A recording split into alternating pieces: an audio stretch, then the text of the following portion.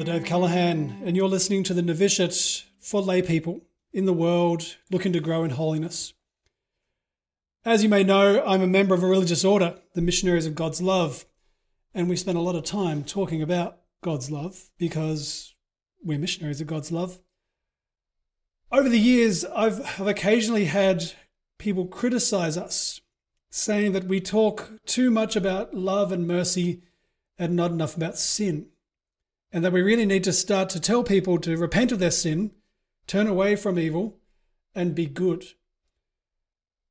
And I've often found this just interesting because the traditional approach to spirituality has often started with sin. And then the message of God's love has been tucked away at the end after we've already scared people with hell. And yet when you look at the writings of the great spiritual masters, particularly the doctors of the church, all of them start with love. And it's this idea that if you can understand the love of God first, really understand the mystery of what it means to be loved, sin will not be an issue. It will just start to disappear from your life. And I think there is something very much at the heart of this in the writings of St. Paul. If you read the letters of St. Paul, you'll know that he has regular battles with various unseen people about whether we should be following the law or whether we should be following grace. And this is something which, as Christians, we talk about, but whether we actually understand is a whole different thing. So maybe just to try and explain something of the difference between the law and grace. The whole idea of the law is that you're given a whole pile of rules to follow. But it's not just the rules that make you become good. It's the shame that is wrapped around what happens if you break the rules. You see, the law only works if the whole of the society is keeping the law and keeping everybody else to keep the law. So this is where you will avoid getting into some adulterous relationship because it will bring a bad name to your family. This is where you would never dream of committing murder because you know that society will shun you and your family name will be, destroyed forever. You see, the law doesn't change our desire, but it does change our behaviour. You may not murder, but it doesn't necessarily stop you from wanting to murder. You may have never committed adultery, but that doesn't necessarily mean that you haven't wanted to. And this is the limitation that St. Paul was trying to point out, that the law can only change me externally. It can't actually change me on the inside. And this is where he tried to bring in a whole different understanding of the healing and transforming power of grace. Now, grace is one of these church words that gets used very often and gets explained very rarely. So let me try my best to explain my understanding of what St. Paul means by grace. Maybe the best way to start here is to talk about the ways that different people will relate to mercy. If you think of the development of a human being, a child will obey their parents out of fear. As much as they may love their parents, they know that their parents have power over them. If they're not good, then there'll be no ice cream. And so the obedience is really an obedience of fear. I will do what I know I should do because I'm afraid of the punishment and I'm looking forward to the reward. Now, you jump another 10 years later, by the time that child is now 15 years old, and they've heard enough empty threats from their parents that have never been acted on. And so at this point, they start to take the mercy of their parents for granted. Their parents will say, you have to be home on time, otherwise we're going to disown you. And the child knows, you can't disown me. You're just going to forgive me and move on. And so this is where there's almost an arrogance in the heart of the teenager. They take mercy for granted. They don't really care about what their parents' feelings are towards them. Their parents are simply there just to give them money and feed them and move on.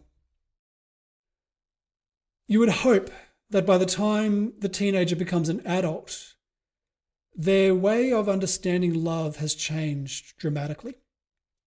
The ideal, and once again, this is not always actually achieved, the ideal is that by the time they get to the point of marriage, they start to recognize that this other person who wants to marry me loves me so much to the point that they are laying their life down for me. And I love them so much that the greatest pain I could ever experience is to see them hurt. And so, therefore, my response to love is that I never want to do anything which will let this person get hurt. And this is why when people take their marriage vows, they simply vow to love each other. There's a whole pile of things that are necessary for marriage which are not mentioned in the marriage vows. I've never celebrated a marriage where the people have stood up and vowed to wash the dog and clean the car and do the dishes and pay the bills and work hard every day to fund the family and not insult their in-laws. These things are just presumed because the expectation is that if you have truly become mature enough to recognize the love of your spouse, then you will do everything in your power to make sure that they don't get hurt. Now, as I say, all of us have varying successes and failures in that regard. But that's the ideal. And maybe that's the way to try to understand this mystery of God's love in relationship to sin. You see, because when we begin the journey, we very much begin in that child relationship of fear. I will follow the commandments because I'm afraid of going to hell. And I want to get to heaven. It's all about punishment and reward. The great reaction, and I think this is what's behind the reaction I've heard when people hear us preach about the love of God, is this sense that if you tell people so much about God's mercy, they'll just take it for granted. They will believe that they can sin and behave however they want without ever actually changing. And that is a very genuine concern, because it speaks of the fact that a lot of Christians are really like spiritual teenagers. We have this almost arrogant confidence in the love of God, but there's actually no relationship. God is just like the bank of dad, just there to give us money and give us food and give us blessings, and beyond that we don't care.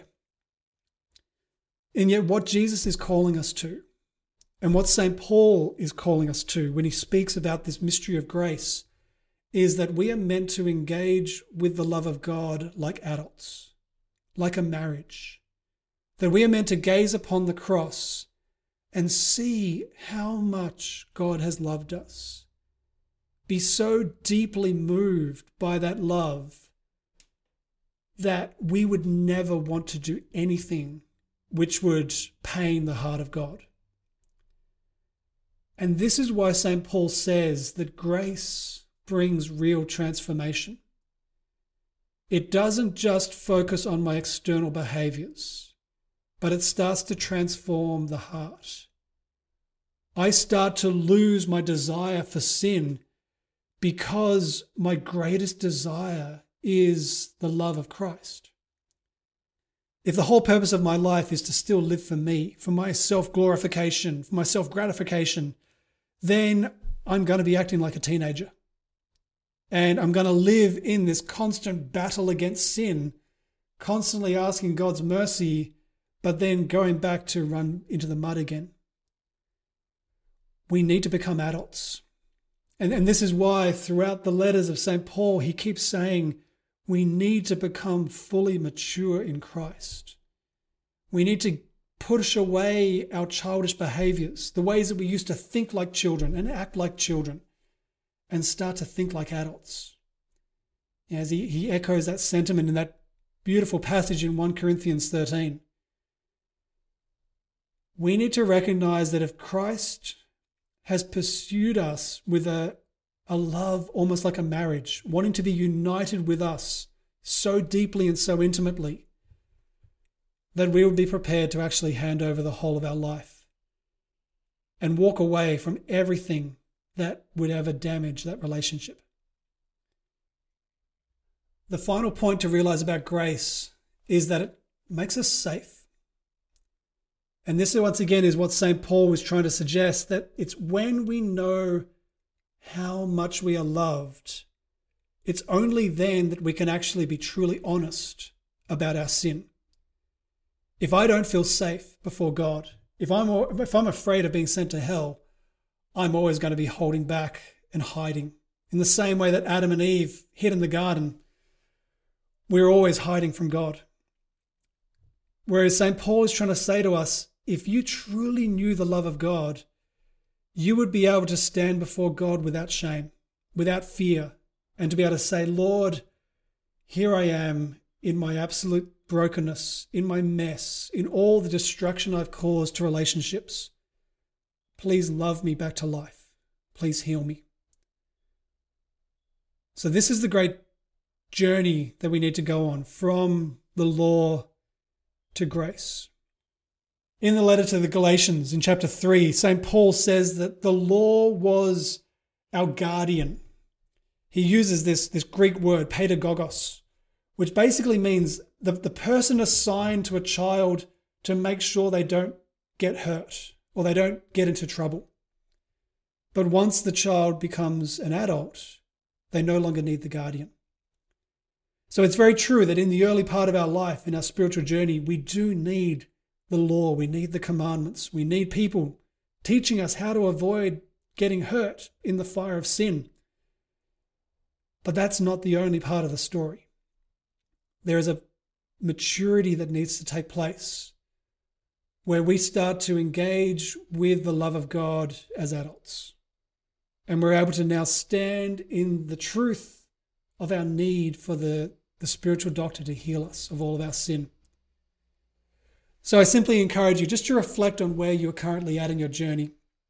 Would you say that you are like the child afraid, the teenager who's arrogant, or the adult who gazes upon the one who loves you so much and is so deeply moved that you want to change your life so that you never hurt them ever again?